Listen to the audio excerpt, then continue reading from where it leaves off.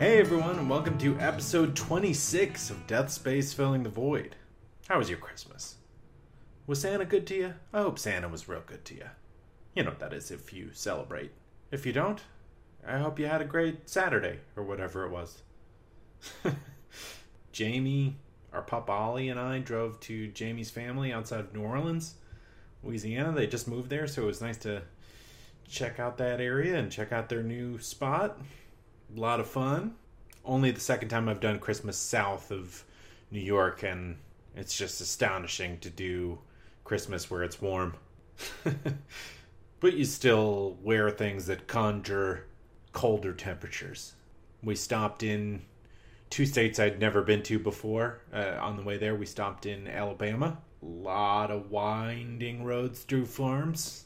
And on the way back, we stopped in Macon, Georgia, which is interesting because I guess Jimmy Carter's from that area because he was on every menu, and every spot that we went to had a Jimmy Carter burger where they put peanut butter on it. Not bad. I know. It's kind of strange, but we got one. It wasn't bad.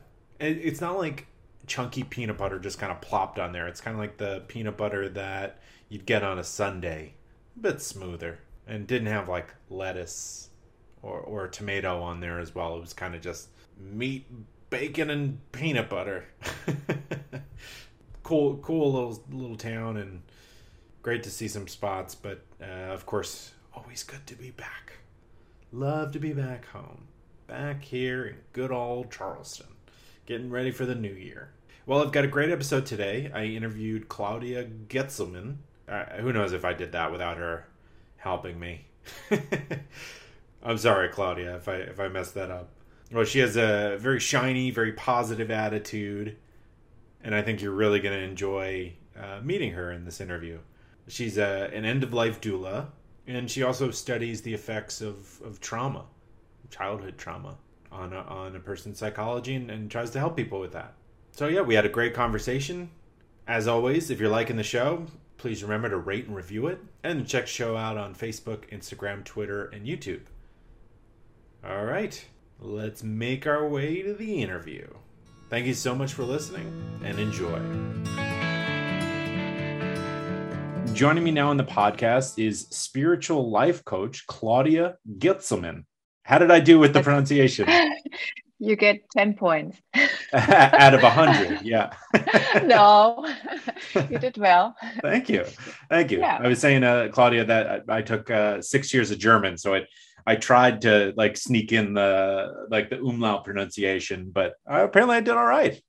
Yeah, you did. It comes handy, once in a while. Once in a while. 6 years in German. Right, exactly. Well, we have a bunch to talk about today, but I think we should start with you explaining. Well, you were and are a end-of-life doula. So explaining what the training is like for that and what working as a end-of-life doula is like.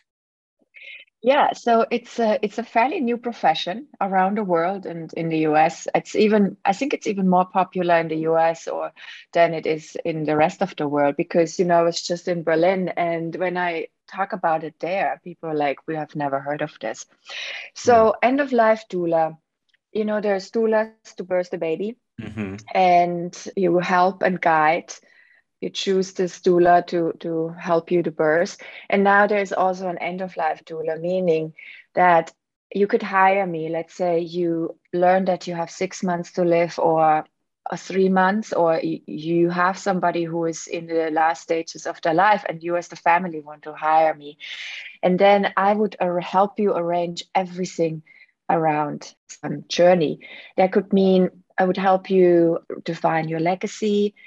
Maybe you want to mend some relationships with relatives or friends. Maybe you want to do a last trip.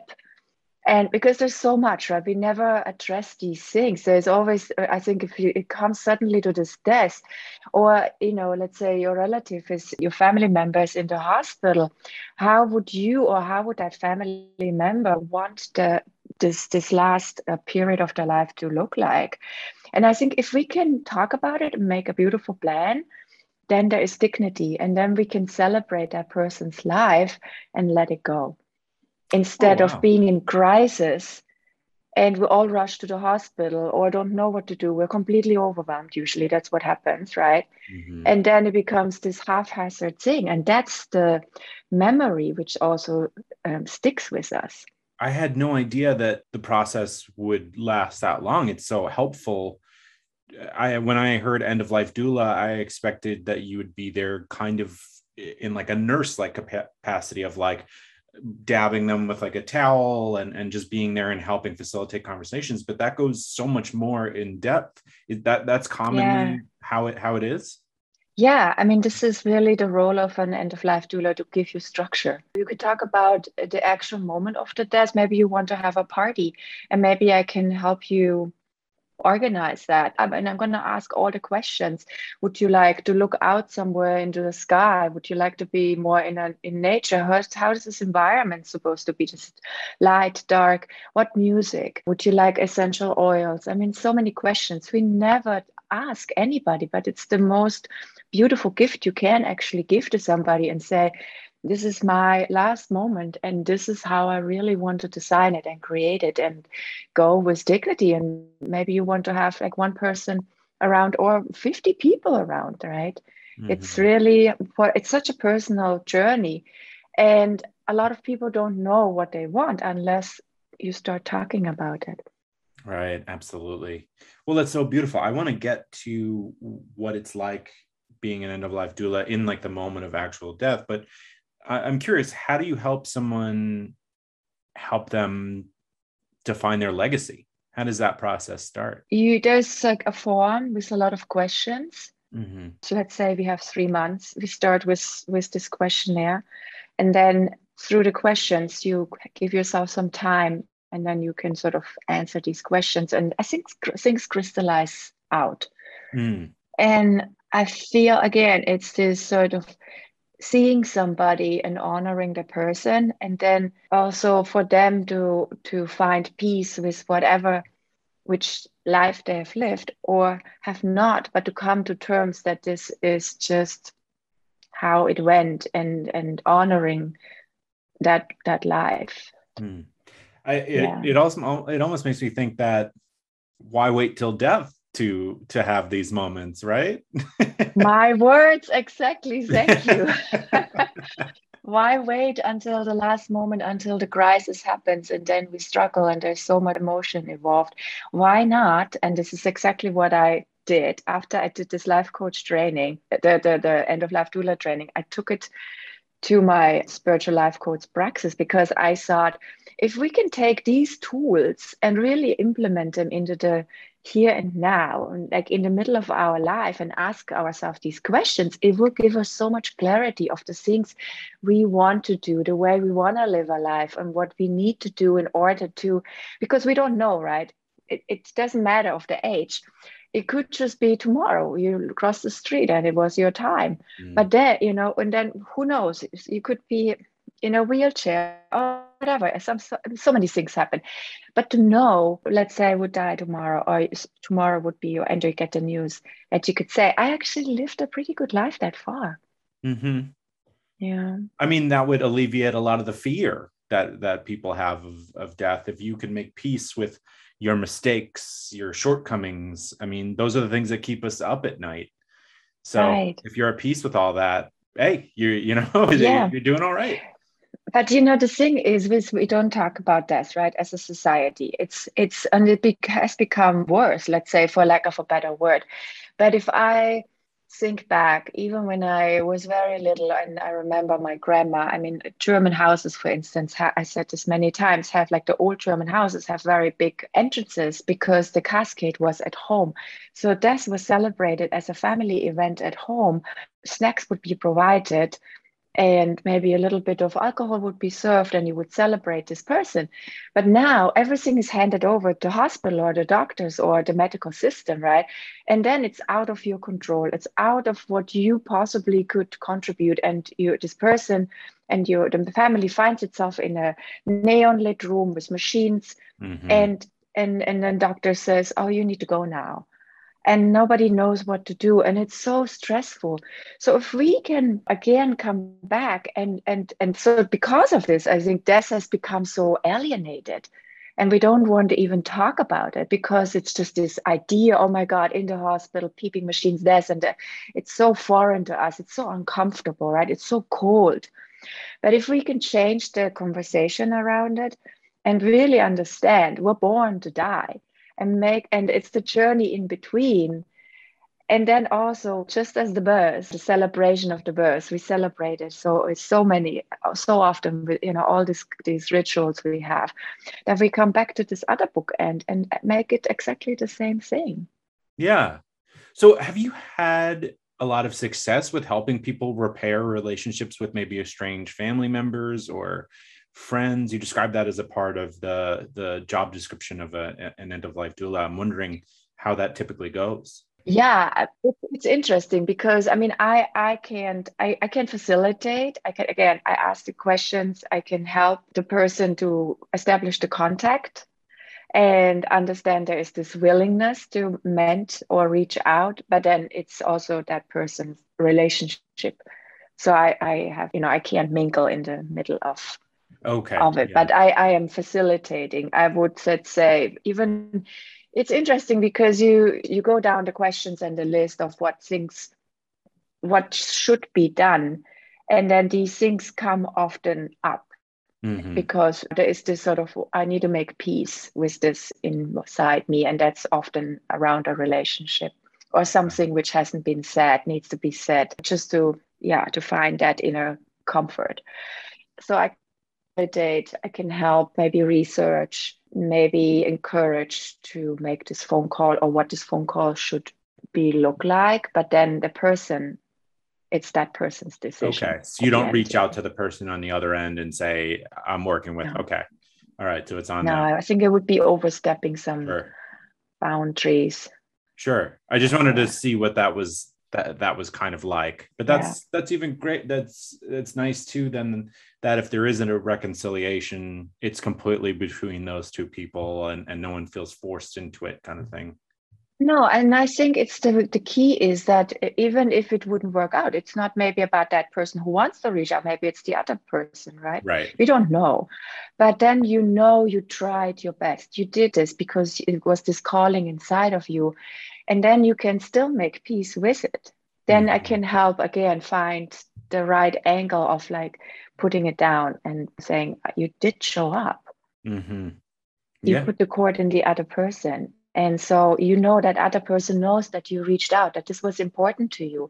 This was the wish, whatever comes, we have to trust it. Whatever comes off it or not, that's it. Comes off your plate, right? The plate of anxiety we all have spinning in our heads. Yeah. So I've never gone to a funeral or a wake or anything where someone has been working with an end of life doula. I suspect that I would have a bit of shock at what was built and how different it was compared to what we normally do. How do people react when they come to a space, I don't know what you call it, a dying, a death that you've curated? And that's celebration. Celebration. There we go. Yes. Celebration. I'm coming to a death. I know that sounds grim, but a celebration of life. Sure.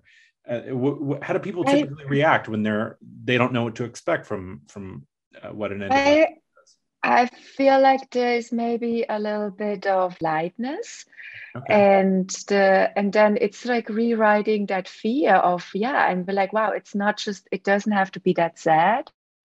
And also there is this feeling of warmth. Wow, this was very meaningful. We spent some quality time, but not everybody wants to have a big party. Some people they're like, I want to just have this moment of peace by myself. And it doesn't mean that I would be witness of this either. It's so personal. People I'm basically there to help facilitate the answers.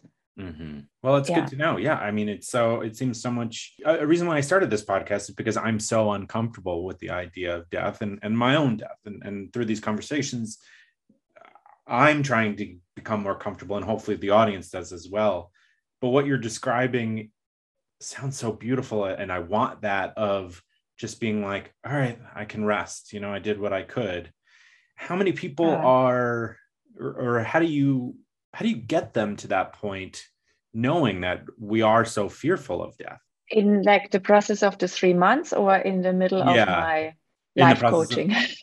either one, because I do want to talk about that as well. I think it's if you have 3 months and you're confronted with this fact that, or even 6 months, there's something seeping into us, right? It's like in our normal life, death never really happens. It's Mhm. so far away. It's out there. It's like, the old people or somebody, you hear it, but it's really doesn't, it's not in, you don't embody it. So I think if you receive this news, then it says you form a different relationship around it, because it's like, whoa, what now? And there's a lot of reflection. It becomes a choice. If you have this guide, you can, really make peace with all these parts of your life which probably come up. Mm-hmm. You sort of, memories come up, maybe, let's, for lack of a better word, like it's burping up in a way, right? Suddenly, because when we're in the middle of life, right, we forget so many things. We're just Mm-hmm. busy living. And let's say you would have this news received, and then suddenly I think a lot of things just are steered up, and it were like, sort of. And to make peace with that, I think 3 months is a long time to really work through and through the emotions. You're right. It is, Mm. especially when I love the metaphor. It burps up on you because you don't want it to, but it's happening nonetheless. Yeah. And that's also why it's why I wanted to bring these tools back to the middle of the life, because if we just can step away from this fear-based labeling of death, but honor what is a death. We experience so many deaths throughout our lives, little ones, every day. I mean, COVID, oh my God, how many deaths have we experienced? The absence of going to a restaurant, the absence of hugging somebody, that we don't even know that there is a sort of a little form of death. The end of a job, the end of a relationship, the end of a marriage, a friendship, you name it, right? You were moving. So many, in the death of an animal. I mean, that's more obvious, but everyday life situations, and we don't even often know that we're in a state of grief. Mm. And but if we can like really understand that also these deaths, which the practice, like they're our practice deaths, we get to practice death in that sense and honor it and see the value. It also shows us how important something was to us. Mm-hmm. I feel like there's always this reframe, right? We can sit in this victim mode or in this sadness, or we can rise and be like, wow, I am so alive. I feel this pain. I feel the absence of this. I really miss this.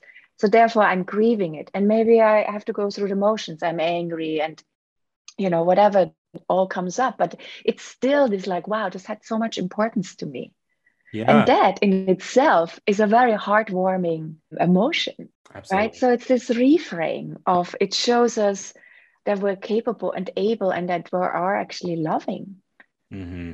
I went through something like that recently, where I lived pretty much my whole life in New York. And during the pandemic, my girlfriend Jamie and I, our dog Ollie, and our turtle Franklin, decided to move down to Charleston, South Carolina, which is where I'm talking to now. And there was a real heaviness to saying goodbye to New York, whether it be a year or 10 years, or I don't know when I may Mm-hmm. live there again, if ever. And Right. so there was a heaviness and a real sadness, and I felt guilt and regret about leaving that. But having some time, it was the right decision for us to move here, and I'm Yeah. excited about my life going forward, but I needed to grieve that death. So I think that's pretty much what Yeah. you're saying. Yeah. Yeah, that's what I'm saying. And also by understanding this, you needed to let this New York part of you go.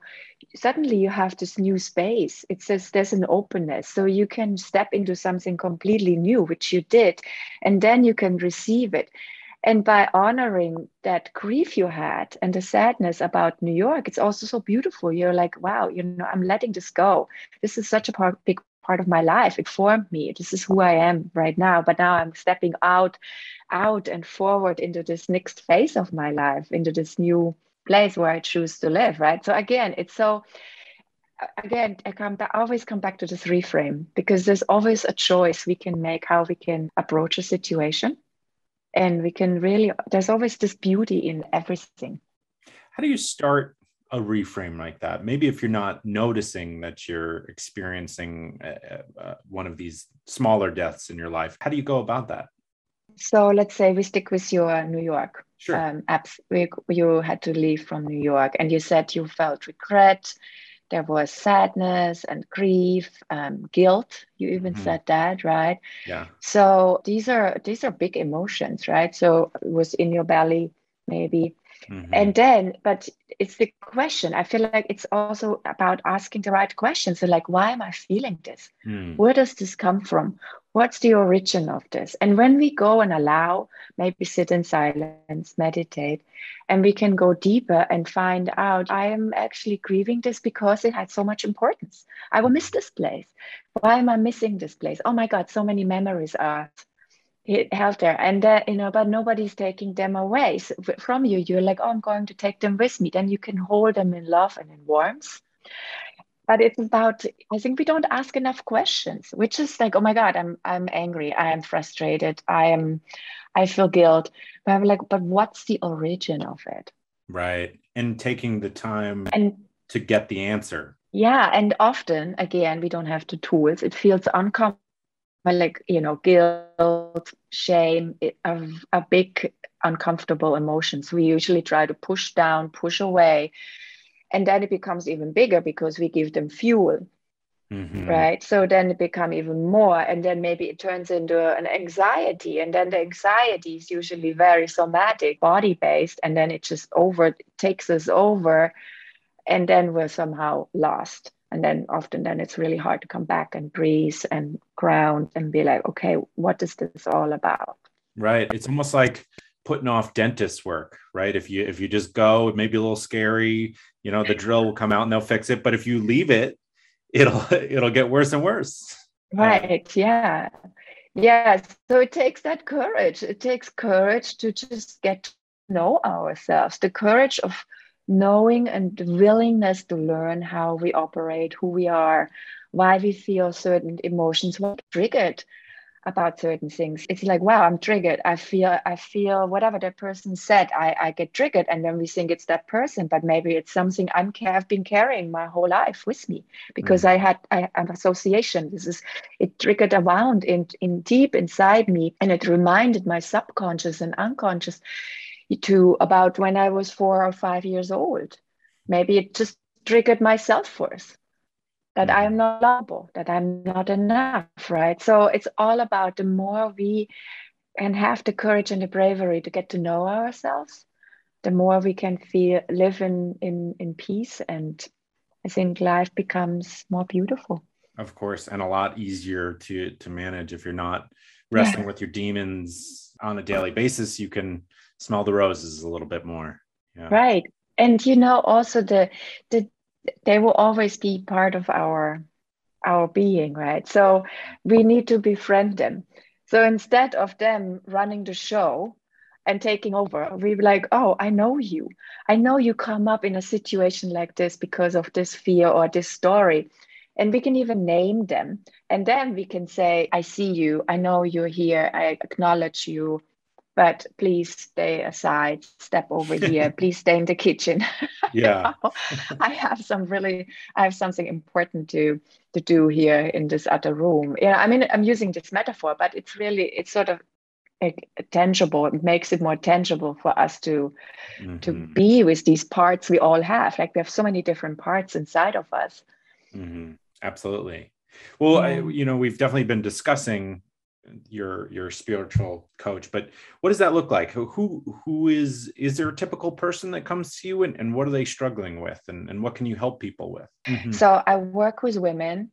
When I started this, I wanted to work with women. I am a woman, so I can relate more to the mindset and the emotional makeup of a woman. And it's the midlife women who maybe have in their midlife, you have maybe fulfilled a lot of purposes. I mean, it's not even women just, but men also. It's like we reach this plateau. We have like successful career, maybe the children are old enough. We have identified through the job, through the family, the marriage, and suddenly you fall into a like hole and we're like, wait, what now? There's more to life. Often we call it midlife crisis. I would call it transition because we're transitioning from one phase of life to another. So again, if I can help identify what these roadblocks are, and if I can help find out what this next phase, how it should look like, who do you want to be in this next phase? Who do you need to be in this next phase?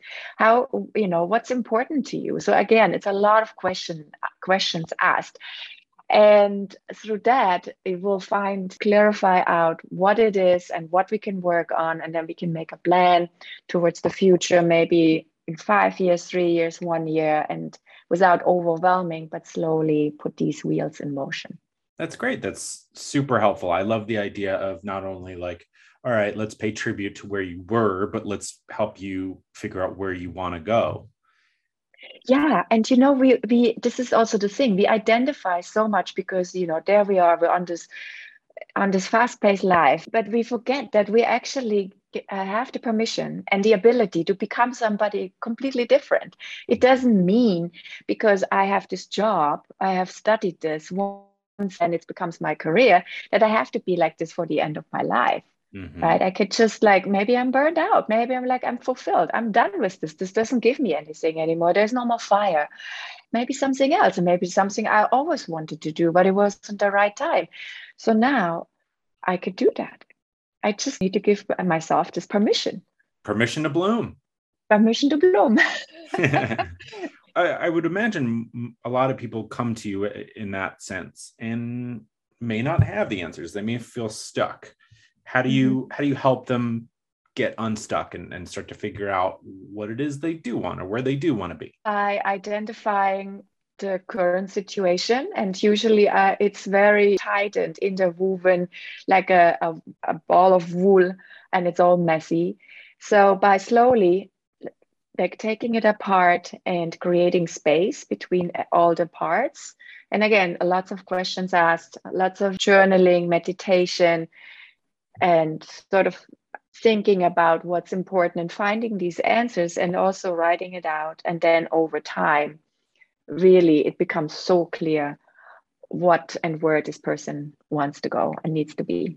Oh, great. Well, that's great that even the most stuck person could probably become unstuck, which is the goal. Yeah, totally. I mean, it's a choice. If we bring curiosity to our life, our being, our inner selves, our soul, our wounded child, whatever, right? Our body tells us so much about what's going on. So if we could just listen, really calm down and listen and understand why our body reacts a certain way, there's so many answers that are just provided. So I'm here to facilitate that space. That's great. You have such a easy breezy energy about you, considering you work with end of life and you study trauma, which we've yet to get to. Where does that come from? Where does this easiness come from? Have you always been that easygoing? Yes. Okay. Yeah, I think I'm by default, I'm very curious. Mm-hmm. And I had always this sense of adventure, and I love people. I find it fascinating to meet people and get to know them. And I'm still am an advertising photographer, right? This is the other thing I have been doing and still am doing. And then I put myself on this new path like 5 years ago with the end of life and spiritual life coaching and all that, right? But I realized that as a photographer, I always have to make a connection with people, right? It's like this one fraction of a second because I'm here to take your picture. I want something from you. And so you have to trust me in order to open up. And I say this in the most humble way. So I realized I have this gift. And people just always they come and tell me their stories and think that I don't judge. I don't want to judge. I just listen because we're all broken. We all carry our own burden. So we're all in this together. And so, yeah. And just sometimes somebody is listened to, seen. Just if the words can come out and I give you my full presence, that's so healing. So I don't know. I guess maybe it comes from that. I don't know. Well, thank you for taking a shot at it. I know, well, it seems like you have a very high level of emotional intelligence, which I think is such a great gift to have, especially given Thank you. your career choice. But the more collective emotional intelligence we have, the better off we'll be as a society. Yeah, totally. I agree because everything is energy, right? So if I step out and I smile at somebody, that smile is just somebody I know at somebody, and then the smile is picked up, and it's just that energy, right? It travels forward, and maybe we don't know what it does, but it maybe saved that person's day, or it reframes again that person's day. But suddenly they're like, "Oh my God, somebody smiled at me," or I say, "Oh my God, I love your shoes," or it's the little things, right? But it's these big, which make a big impact often. So I try to be really conscious how what my energies I put outwards to in the world. If you're listening to this podcast, one of the reasons may be because you're interested in having your death or a loved one's death be celebrated in a different way, to think outside the box a little bit. I personally really like the idea of that. And that's why I'm partnering with a company called Spirit Vessel, who creates these guided, personalized ceremonies for yourself or a loved one. Well, just to give you a little bit of background, Spirit Vessel is a sister-owned company that is bringing sacred ceremonies around death back into the home in a beautiful and meaningful way.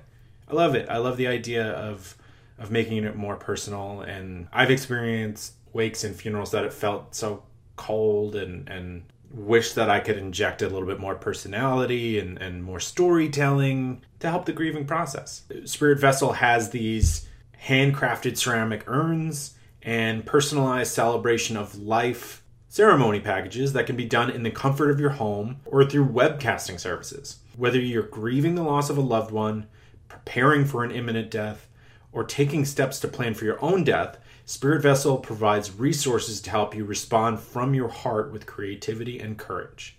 So basically, you can design your own creative and personalized intimate ceremony that represents the person who you're celebrating. And there's also tips to help people who are grieving going forward. So whether you're interested in the celebration of life ceremony packages, or you'd like to check out or order one of their handcrafted ceramic urns, which are so cool, by the way, check out Spirit Vessel.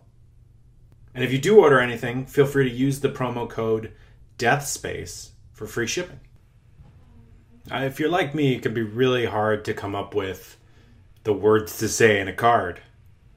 I know, I always laugh too, because talk about 10 years of improv training down the drain.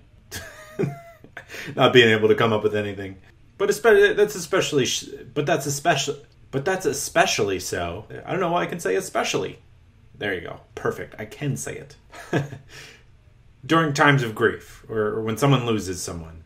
But thankfully, there's the Cardist Studio. There are no words to comfort in a time of deep loss, but you send a card because you care. Yeah, because as we've learned through this podcast, sending something, saying anything, is better than saying nothing.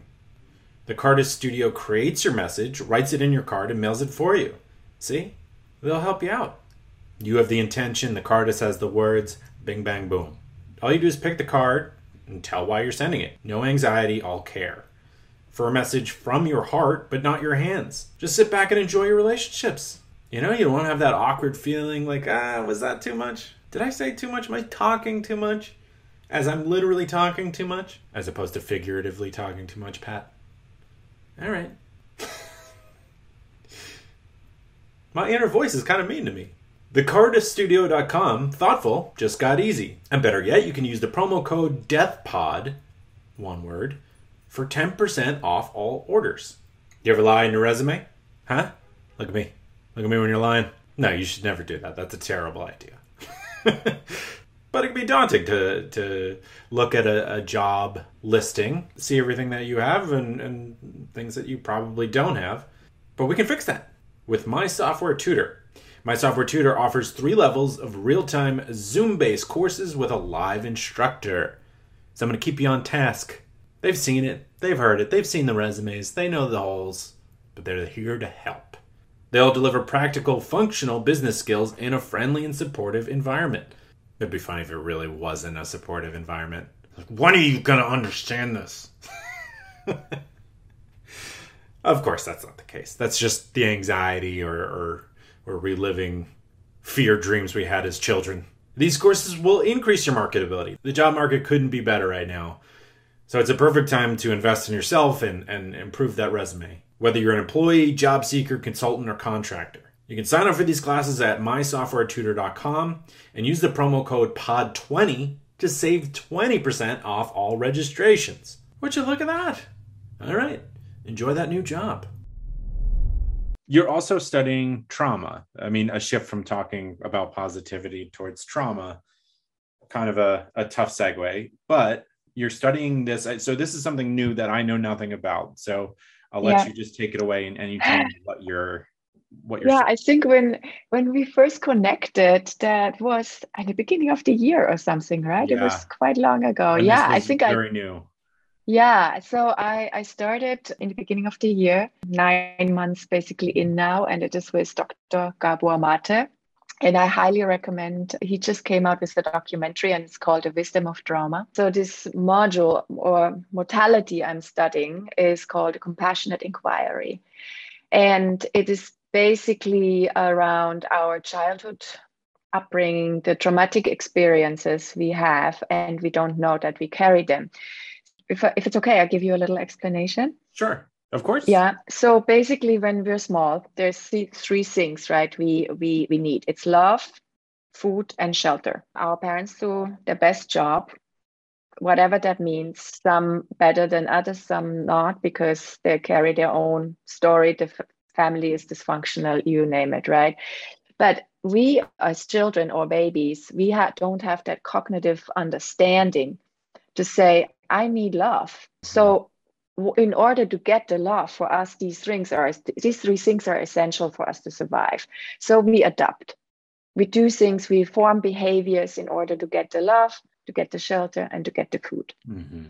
Then that when we're little, it's fine because that helps us to get all those things, but then we become adults and then they become the roadblocks.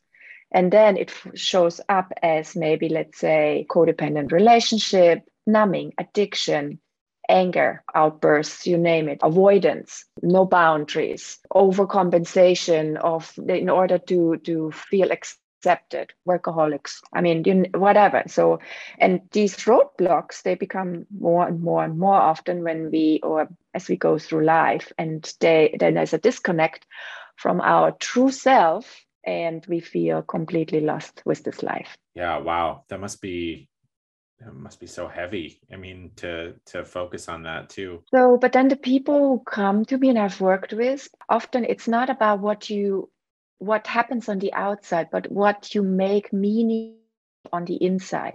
It could be something minor. Something happened when you were 4 years old.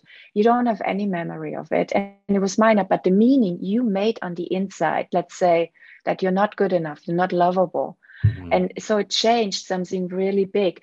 So doing this work and helping people to go back to that very moment and the memory and having that aha moment through the body as an embodied experience, that is like the biggest gift I have received so far. Oh yeah, that sounds like it. So even if they don't remember it, you can help them travel all the way back. Do you mind if you practiced a little? I'm not asking you to fully treat me, but just so I can understand what that's like. Yeah. So let's say we do a session and you would come, let's say we would ground, we do a little meditation. Mm-hmm. And you come with an intention to this session, and there's something which happened in your recent history, just maybe last week, something which upset you. Okay. And so maybe is there something, for instance, you would like, let's say there's something last week. Well, as a person who I have 2 podcasts and a full-time job. And so at times I feel like I'm a workaholic and at times I question why I do that. Mm-hmm. So that's not just last week. That's just like an ongoing battle that I have in my head. So if you when you say that you feel what I'm reflecting back to you, and you said that you feel like you're working too much, there's an overcompensation regarding your work because you have two podcasts and you have full-time job, and you question why is this that you're exhausting yourself like this. Mm-hmm. Is that fair to say? That is fair. Yeah. So when I say that, or even when you said that, is there something in the body, like there, could you identify where does that sit, this feeling of like overcompensation? It's like on my shoulders, like right here on the sides of my neck. So there's a weight, some Yeah. sort of weight is there. Wow. Okay. So weight, if this weight on your shoulders would have a voice, what would that say? It's funny, I'm judging myself, but all I heard was you can't. You can't? That's what I heard in my head. You can't. Wow, you can't. In what does that mean? Could you elaborate? Could you like maybe this whatever that voice was, could that voice add something?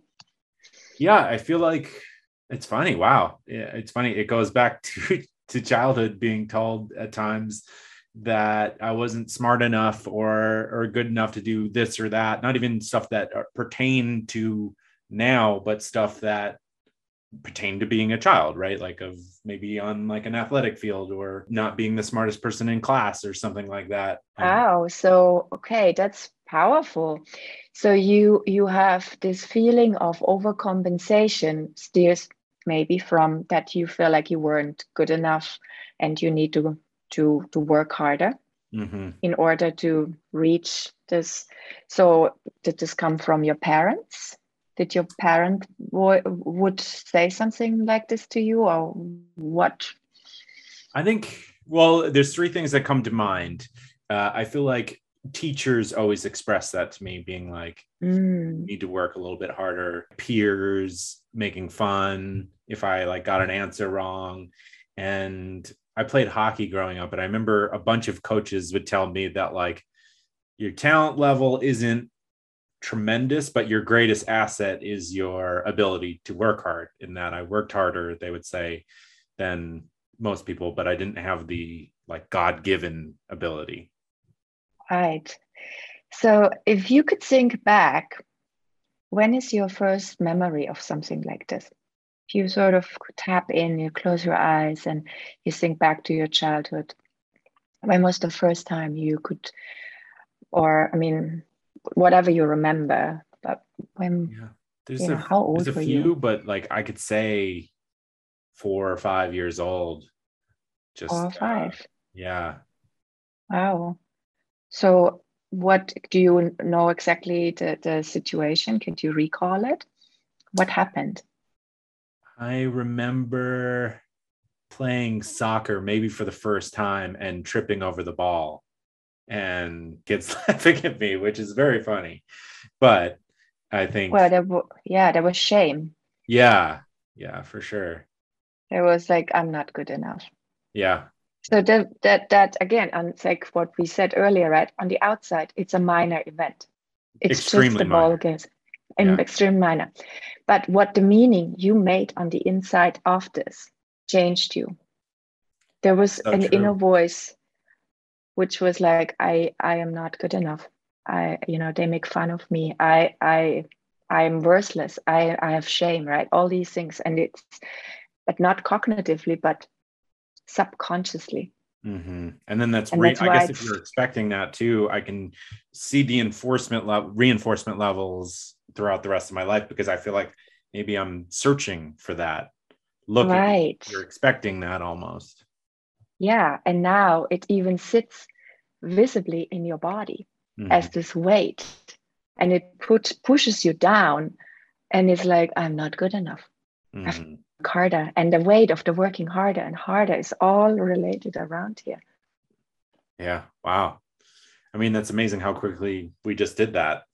But I mean, this is the tip of the iceberg. We can go really deep into this, right? But this is sort of how, I mean, I don't think we don't really have the time right now, but this is sort of how this process would work. So again, thank you so much. Yeah, I was so curious about how that happens. Thank you so much for even the tip of the iceberg. That's interesting Yeah. to see how that takes place.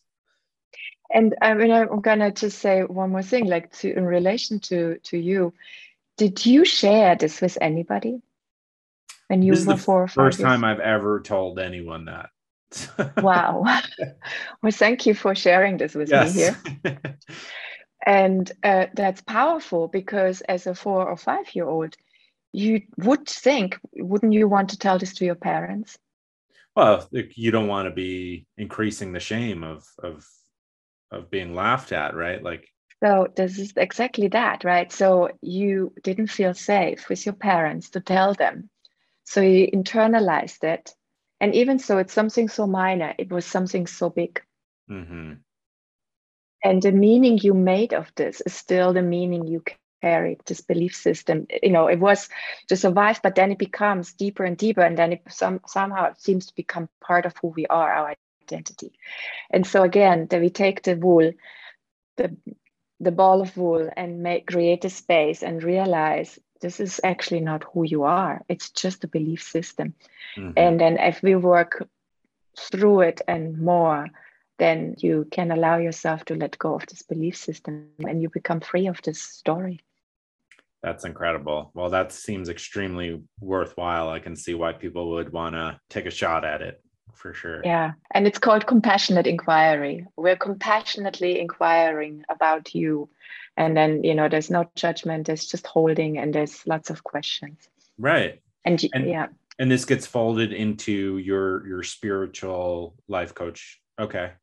Yeah, that's a Mm-hmm. great tool to have too. My goodness. I mean, if the Yeah. goal, it seems like your whole career is just helping people feel comfortable so that they can, number one, enjoy life, but number two, not fear death.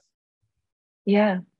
It seems to be that way. I don't know. It's just so I am at awe often by myself because it's just on this journey I'm on now. Mm-hmm. It's just, yeah, I guess I maybe found my calling. Yeah, I mean it's quite a calling. It's extremely useful. There's a lot of people that are broken, as you said, and could use a little compassion and a little help towards feeling more calm and less fearful. Yeah, and you know what you said earlier, you said it seems my lightness, and this is such a heavy topic, but even just now, I feel honored that you shared something which you have never shared with anybody. Mm-hmm. So this is so beautiful, right? So this gives me energy. I don't know, it's so light. I think there's this beauty within this exchange. So then that sort of fills my lightness again. So it's not heavy in that sense. It's just you whatever happens to you, like we get off this call and you're like, wow, this is fascinating. Or it starts it's this little seed which was put inside of you, right? This maybe new consciousness around this memory. And wow, this is it. That's it. That's so humbling and so beautiful. So like, wow. Yeah. Well, I feel the same way. I mean, this podcast is, I'm asking people to share quite often. It's the worst moment of their lives that people are Yeah. telling me about.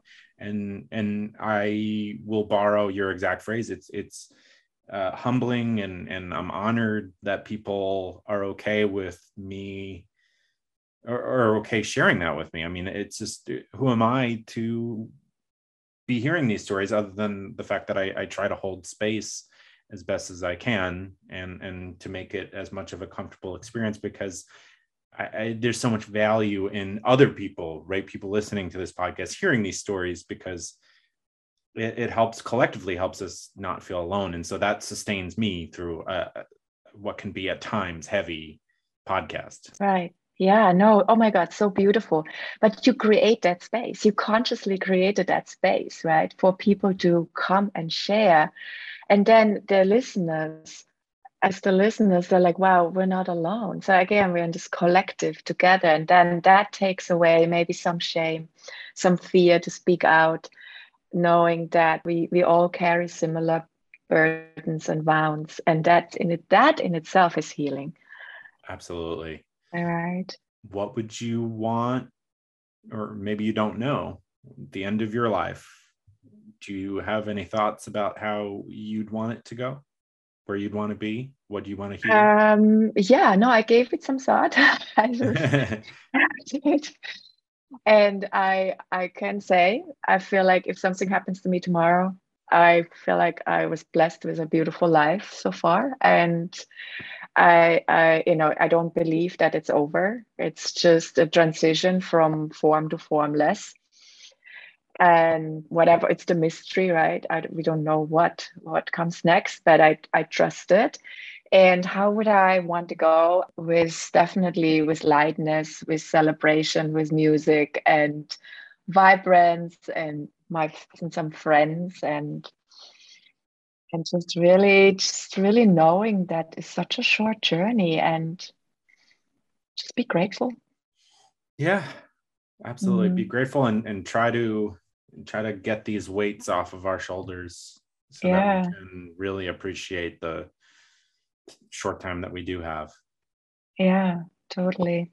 Well, is there anything you think I missed about end of life, being an end of life doula, a spiritual coach, the trauma that you're studying? Anything that you think people should know? What people should maybe know, or what my suggestion is, to just wake up in gratitude.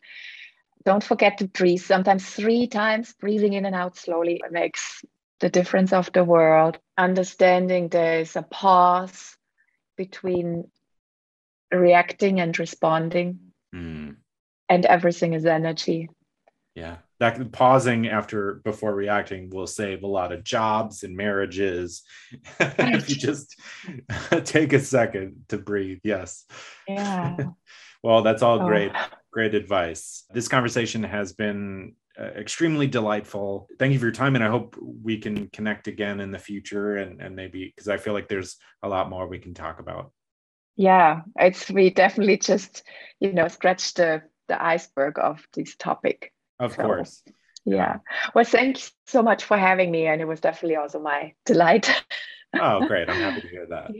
Yeah. All right. I know I took a break for Thanksgiving and a break for Christmas, but no more breaks through the end of this season. Full steam ahead. Here we go. Got a bunch of great episodes before making my way to season 3 of That Gives Me Anxiety, my other podcast, which I'm still working on. If you haven't checked that out, please do. I think it's a lot of fun. I'm also biased. But yeah, hope you had a great holiday, whatever you celebrate, and I hope your New Year's is fantastic. I couldn't imagine being the type of person that like goes big on that anymore. I mean, other than like going to a party, I'd go to a friend's house or something like that. I mean, I like people a whole bunch, but I don't know. I used to go to these like huge bar events, and that just sounds just exhausting. But hey, if that's your thing, all the power to you. Have a great time. Be safe. And once again, I'd like to mention and thank the sponsors. Spirit Vessel. Use the promo code DEATHSPACE, one word, for free shipping on personalized urns and the Celebration of Life ceremony packages. The Cardis Studio.